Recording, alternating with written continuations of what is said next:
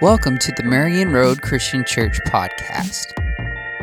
Marion Road exists to glorify God through worship, sharing the good news, making and developing disciples, and serving others. Today is the second week of a series we started called You Are Not Your Own. And our premise for this series is that there is a message in our culture that says that we belong to ourselves, that we are our own, and therefore it is up to us to find our own meaning and purpose in life, and that as freeing as that message might sound, it is not actually true, nor is it helpful. And instead, the message of Jesus tells us that we, in fact, belong to God. And the fact that Jesus has died and risen from the dead for us is the thing that gives our lives meaning and purpose. And when those truths are the things that set the agenda for our lives, we find true flourishing. Because God created us, and He desires us to live in a relationship with Him. And we started this series last week by looking at the passage of Scripture where this phrase, you are not your own, actually comes from. 1 Corinthians chapter 6, where the Apostle Paul teaches that instead of the thinking present among the Christians in Corinth, that they belong to themselves and therefore they are free to do whatever they want with their bodies, that instead they belong to God. And so they're to use every part of who they are for God's glory. And over the rest of this series, we're going to be taking this idea that we are not our own and apply it to various areas of our lives. And today, our topic is money. And you might hear that and think, what are you talking about? My hard-earned money is mine. Or you might think, well, this is just what I've always suspected. The church is just after my wallet. And if you are having those thoughts right now, let me try to alleviate your concerns and say that first off, everything you have is a gift from God to begin with. If we believe that God created all things, that He owns all things, that means that He entrusts whatever we have to us to use for His glory as we partner with Him in caring for His creation. You were born with talents and gifts and abilities that have made you good at whatever it is that you are good at, and I am sure that you have honed those skills over the years to be better at them, and you have used them maybe to make money for yourselves, and that is a wonderful thing. But God is the one that created you with them and has enabled you to use them, has given you opportunities so that you might be able to use them. So, we shouldn't be shy about saying our money is not our own. In fact, it belongs to God, just like everything else. But if that premise still has you a little concerned, let me also say God desires so much more from you than your money.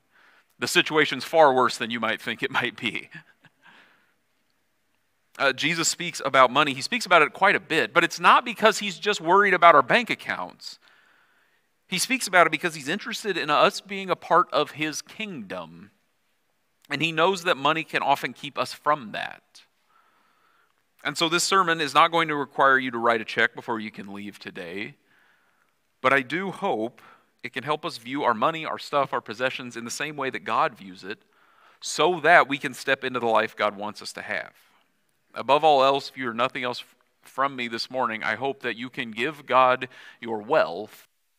He can give you something more. Because Jesus is interested in our wealth to the extent that it gets in the way of us having life with Him. His goal is not just for us to be destitute. A friend of mine likes to say, and I think he's right, Jesus isn't concerned about you having stuff. He's concerned about your stuff having you. And we're going to look at Mark chapter 10 today, where Jesus sees someone whose stuff has them. And Jesus is going to call them to let it go so that they can have something more. And this man is initially interested in following Jesus, but when he hears this from Jesus, it ultimately causes him to walk away because of what Jesus says. And at first glance, this story might sound like Jesus is being harsh, but I think if we look closely, we get a little comment from Mark right in the middle of this story that changes our perspective. And so let's start looking at this story, starting with Mark 10 at verse 17. It says, as Jesus started on His way, a man ran up to Him and fell on his knees before Him. Good teacher, he asked, what must I do to inherit eternal life? Why do you call me good? Jesus answered. No one is good except God alone. You know the commandments. You shall not murder, you shall not commit adultery, you shall not steal, you shall not give false testimony, you shall not defraud, honor your father and mother. Teacher, he declared, all these I have kept since I was a boy. Jesus looked at him and loved him. One thing you lack, he said. Go, sell everything you have and give to the poor, and you will have treasure in heaven. Then come follow me. At this, the man's face fell. He went away sad because he had great wealth. Matthew, Mark, and Luke each tell us about this story, but they each highlight different things for us as they tell it. Matthew tells us that it's a young man that comes to Jesus. Luke calls him a ruler, which doesn't really tell us a lot, but communicates he has some form of authority. Mark just says he is a man, but putting all of these accounts together, we see this is someone who has a lot going for them and who is genuinely interested in following Jesus. There are plenty of people Jesus has interactions with across the Gospels that come to him with questions, and more often than not, those people come to Jesus with questions that have an agenda behind them, trying to trap Jesus in his words or get him in trouble with someone or something like that. This doesn't appear to be one of those situations. He comes to Jesus, he calls him good teacher. He asks, what do I have to do to inherit eternal life? By all accounts, this man would seem to be an ideal candidate to join Jesus' followers. I mean, he has the humility to come up and bow before Jesus. He asks this question that is the most important question anyone could ask. He has wealth and status, which would communicate to everyone around him that he has lived a life that is honoring of God, and God has blessed him as a result of it. The rest of this crowd might be expecting Jesus to just be overjoyed that someone like this is interested in following him. But Jesus, as he so often does not react in the way we might expect. He stops at that word, good. Now, good is used to mean all sorts of things. We say God is good. We say the meal was good. The show I've been watching is good. And I can't tell you for certain all the things going around this man's head as he calls Jesus a good teacher. But it makes Jesus pause. And he responds to his question with a question of his own in verse 18. He says, why do you call me good? Because no one is good except God alone. As much as we might use the term good, God is the only one who can truly fulfill everything that it means. He's perfect in all his ways. He always does what is right. He has no imperfections. And I don't know what all is in this man's head as he calls Jesus good teacher, but Jesus wants to make it clear that he's saying more than he realizes. Because the only way someone could truly be called good teacher is if they come from God, or if they are God in the flesh. And if that is what this man thinks when he calls Jesus good teacher, then he's moving in the right direction. But if he means something else, he might run the risk of missing out on Jesus altogether. Because if Jesus is a good teacher, then he is the only one who can answer this question of how to inherit eternal life.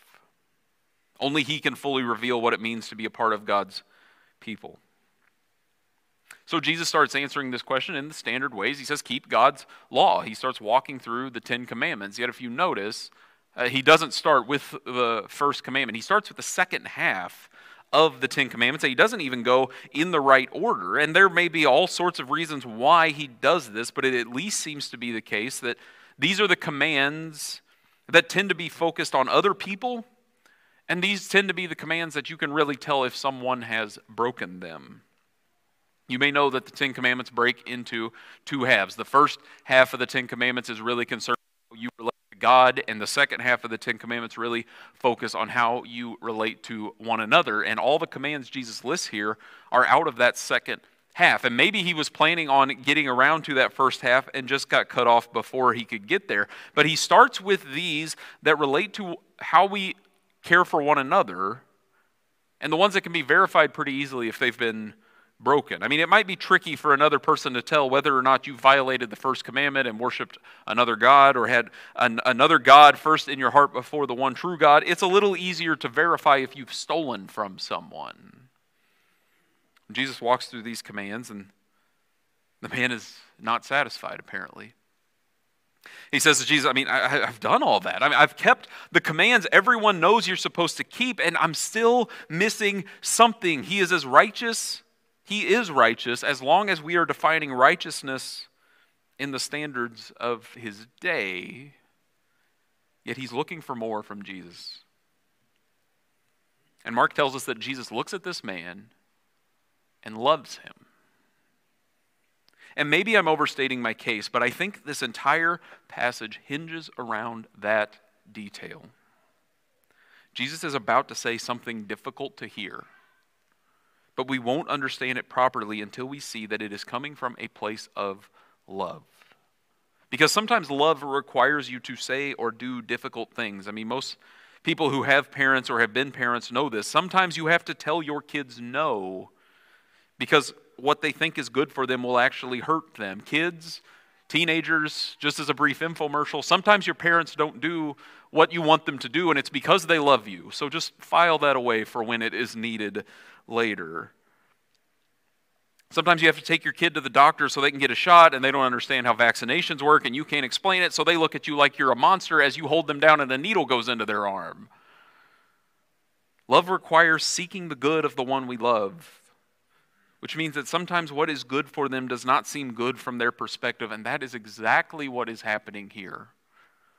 Jesus loves this man that has come to him, which means that as harsh as what he is about to say sounds, it is said in love because Jesus knows what is best for this man and he wants him to have life. So Jesus says, sell everything you have, give it to the poor, and come follow me. Only that will put a stop to this ache he feels in his soul. And if he does that, then there will be nothing in the way of his full-fledged pursuit of Jesus. And then he can follow Jesus, experience the life he seeks, but on hearing this, his face falls. His face falls as if he's just been told that there's been an accident involving a loved one. His face falls as if the doctor has just walked in to tell him the tests have come back positive. His face falls, and without another word, he walks away sad because he had great wealth. By all accounts, this man had everything going for him, yet he felt like there might be something missing, and he's just discovered the only way to get what he is missing is to let go of what he thinks is a sign that life is going well for him. And he goes away sad because he has great wealth, and he is not about to give that up for the sake of Jesus. And as Jesus and the rest of this crowd watch him leave, Jesus begins to explain to them what they have just witnessed and what it means for them. And as he teaches, and as his disciples respond to him, I think we start to catch a glimpse in how we respond as well. Picking up at verse 23, it says, Jesus looked around and said to his disciples, how hard it is for the rich to enter the kingdom of God.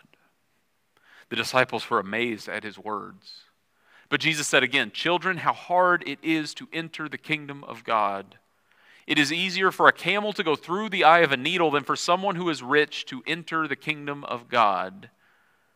The disciples were even more amazed and said to each other, well, who then can be saved? Jesus looked at them and said, with man, this is impossible, but not with God. All things are possible with God.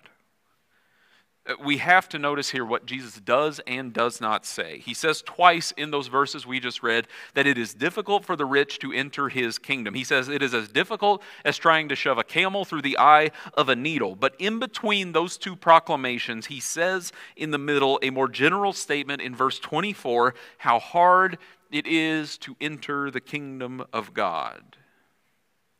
This is not just a teaching for people who are rich or rich from our perspective. And the disciples pick up on that. They're in verse 26. After Jesus says all of this, they don't respond with, well, boy, I'm glad I'm not rich then, because then I'd have to listen to what you're saying, Jesus. No, their reaction is to say, well, then who then can be saved? In their line of thinking, wealth showed God's blessing. And if Jesus is saying it is difficult for the rich to get into his kingdom, it must be even more difficult for anyone else. And yet Jesus makes it clear, nothing's impossible for God. Therefore, it's possible for the rich or anyone else to enter his kingdom. But it is difficult Because the greater wealth someone has, the easier it is to trust in that for hope and security than it is to trust in Jesus. And this is not a hard and fast rule. It is possible to be wealthy and not greedy, just like how it is possible to be greedy even though you don't have anything to be greedy about. But generally, the more we have, the more likely we are to assume that we do not need God. And that doesn't absolutely mean it is an either or of wealth or God, but it does mean we have to be careful because wealth can be like a fire. A fire in your house in the middle of winter is a great thing, assuming that that fire is in your fireplace.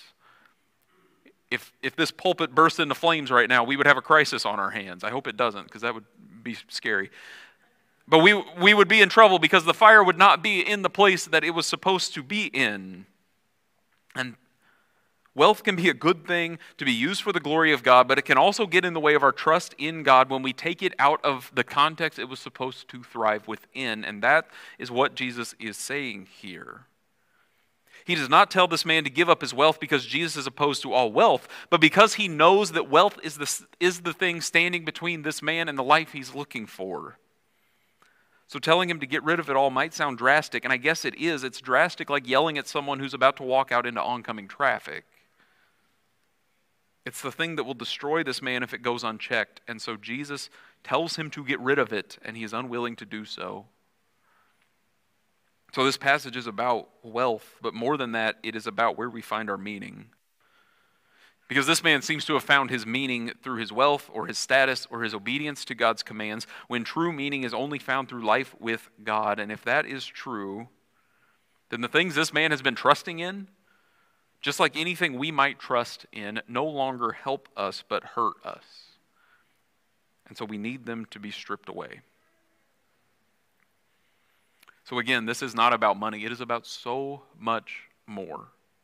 It is about whatever it might be that gets in the way of our life with God. And for many of us, that could very easily be our money, but it can also be our achievements. It can be how we're perceived by others. It can be our house or what's in the driveway. It can be where we went on vacation, how many degrees are on the wall, who we're romantically involved with. It can be anything we might point to and say, I know my life matters because I have this. And no matter what that might be for you, Jesus says, give it up. Not because it's evil, but because apart from him, it will not give you meaning. And upon hearing that news, we may find it hard to take. And we might want to walk away. And if that's our reaction, we need to keep reading to the end of the passage to see what is waiting for us on the other side of giving up whatever it is we might be holding on to instead of Jesus. Picking up in verse 28, Peter speaks up, says to Jesus, we've left everything to follow you. Truly I tell you, Jesus replied, no one who has left home or brothers or sisters or mother or father or children or fields for me and the gospel will fail to receive 100 times as much in this present age. Homes, brothers, sisters, mothers, children, and fields, along with persecutions, and in the age to come, eternal life. But many who are first will be last, and the last first. On either side of the passage we're looking at this morning, Mark will tell us a story where the disciples do not understand Jesus, which tends to be a recurring theme throughout the Gospel of Mark. But right here, at the end of this passage, they start to put some things together because they've done exactly what Jesus has commanded this rich man to do. Peter, the one that speaks up, and his brother Andrew, their friends James and John, they had a family fishing business they each had separately that they had walked away from in order to follow Jesus. Matthew left his lucrative career as a tax collector to become Jesus' disciple. All 12 of them have interrupted their life for the sake of Jesus, just as Jesus has just asked this man to do. So if nothing else, that means that while what Jesus is saying here is difficult to hear, and maybe even more difficult to practice, it is not impossible. Because the disciples have done what Jesus commanded. And therefore Jesus promises them that they will receive life in his kingdom. And that is what is waiting for us on the other side of whatever it is that might get in the way of our trust in Jesus. Jesus has more in store for us. And we have to be careful when we say that.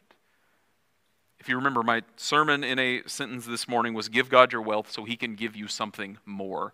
And the first draft of that statement, to take you behind the curtain, I guess, was give God your wealth so he can give you more. And while I always try to be efficient and as brief as possible in my sermon writing, and not good at that most of the time, I felt like that word something needed to be added into that statement, because if not, give God your wealth so he can give you more sounds like a Ponzi scheme, where if I give God money, he is required to pay me back even more than I put in to begin with. And that is not the point Jesus is making here or anywhere else. Life with God says that if you trust in him, he will provide for you what you are trying to find in bits and pieces elsewhere, whether it's your wealth or something else. He doesn't say if you give up your riches, he will give back more than you had before. He says, if you trust in me, you will realize you don't need your riches because I will provide everything you need. We will not give up anything for the sake of Christ that we do not receive back exponentially more in his kingdom. And I'm willing to say that that is true because I have experienced it. The first Thanksgiving I was here, I decided at the last minute I wasn't going to go back to see my family over Thanksgiving because we were concerned about COVID cases spiking, and I was worried about exposing myself or family members. And when I made that decision, there was some grief attached to it that I wasn't going to be able to see friends and family and things. But there was another part of me, being the introvert that I am, was like, now I get a week at home with nothing to do, and I'm just going to lay on the couch, and it's going to be incredible. And instead of that, some of the families here that I had already spent time around because of church activities, and so we felt like we could get together safely, they drugged me out of my apartment to their homes for Thanksgiving. And I was grateful for the invitation at the time, but it wasn't until I was driving home that night I remembered passages like this. And I realized that that is exactly what Jesus was talking about. Things like that are what Jesus is talking about when he says we will not give up anything for his sake that we do not receive back. It might not be exactly what we expected or what we want, but it will be abundant life in his kingdom. I never would have moved to this state if it were not for the gospel. And sure, that means there are friends and family I do not see as often as I could if I was in a different line of work, I imagine. But because of the message of Jesus, that has been worth it. And I've received far more friends and family from you all, and so many more than I ever could have imagined. And I don't say that like I'm some sort of hero who has sacrificed more than anyone else. I'm just the guy with the microphone right now. We could go around this room, and so many of you could tell stories about sacrificing for the kingdom so much more than I have, and what that has looked like and the blessing you received back.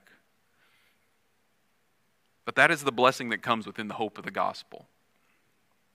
It is not a promise that life will always be perfect. Jesus makes that clear. If you notice, as he's running through all the things you receive as a part of his kingdom, he includes persecution in the midst of that. So whatever he's telling us, he's not just telling us life is incredible from the moment you say yes to following him. But what he is saying is that life in the kingdom, while it's not always easy and glamorous, it is absolutely worth it, because it is the life God created us to live. So this rich man walks away. Jesus responds to that by teaching. The disciples respond to him, and that leaves us to respond as well. Because Jesus makes the same call to us to get rid of whatever it is that might get in the way of our life with him. And that doesn't mean we are required to be destitute, although it probably does mean that some or all of us would look more like Jesus if we lived on less than we do currently. I came across a commentator this week that made the statement that Jesus did not command all his followers to sell all their possessions, gives comfort only to the kind of people to whom he would issue that command. If our response to this passage is, well, boy, I'm glad I'm not rich, because then I'd have to do what this guy says, or what Jesus told this guy to do, that might be a sign that we need to listen to this passage again. But no matter what it looks like, the most important thing we could ever take hold of is the kingdom of God. Which means that along the way, there will be things we need to let go of. And doing that will look different for each and every one of us, but that does not mean we shouldn't do it. Because when we do, as painful as it might seem, what is waiting for us on the other side is life in God's kingdom. And if that sounds like too much to do, too much to take in, we should look again at the one who is telling us this. Because he is the one who looks at us and loves us, just like he does in this story. He does not tell us to let go of our wealth because it's bad to have wealth. He tells us to let go of our wealth because if we are looking for it to give us life, we're missing out on the life he desires for us. A life that is better than wealth could ever hope to bring us. He is like a parent that loves their child, and because he loves their child, he won't let them eat ice cream right before dinner. He looks at us and he loves us. He tells us hard truths that will bring us into life that is richer and fuller than we could ever imagine if we do what he says. So I'm not asking you for your money. I'm asking you to listen to Jesus and to do what he says. I'm asking you to get rid of whatever it is that prevents you from a deeper life in God's kingdom. And if you don't know what that looks like, ask God. Ask those who know you best, because my guess is they will have some suggestions. And that might be something big, it might be something small. But if we are letting go of it for the sake of Jesus, it is worth it. As dumb as it might sound, I am fully aware of how pathetic this sounds. But there have been times in my life where my happiness has been mainly dependent upon whether or not the St. Louis Cardinals had won their game the night before. And while there's nothing wrong with caring about a sports team, at the end of the day, no member of the St. Louis Cardinals knows that I exist, much less would they die for me. And if that's where I'm trying to find my meaning, I'm not going to find very much, especially this year. But that's a different sermon. And that's far from the only example in my life. And we could go around this room and come up with all sorts of things. My guess is that for more than us than we would care to admit, it starts right where this passage starts, with our finances. And if you're wanting me to give you a number right now for how much you have to give, I think that's the wrong question. I don't think it's a matter of an amount. I think it's a matter of our hearts. And so if you find yourself looking for comfort because you have money in the accounts, it might be worth evaluating if you could or should live on less and give more, whether that's here or elsewhere. Not for our sake, but as a statement of your own faith that God's provision is greater than what is in our accounts. And if you need help working out what this means for you in any way, stop by the Welcome Center before you leave today. We would be glad to talk with you, to pray with you, to connect you with some resources that might be helpful. But above all else, may we all step more deeply into life in God's kingdom. Let's pray. God, we thank you for sending your Son to die on the cross for our sins, to raise from the dead, so that we might have life in your kingdom.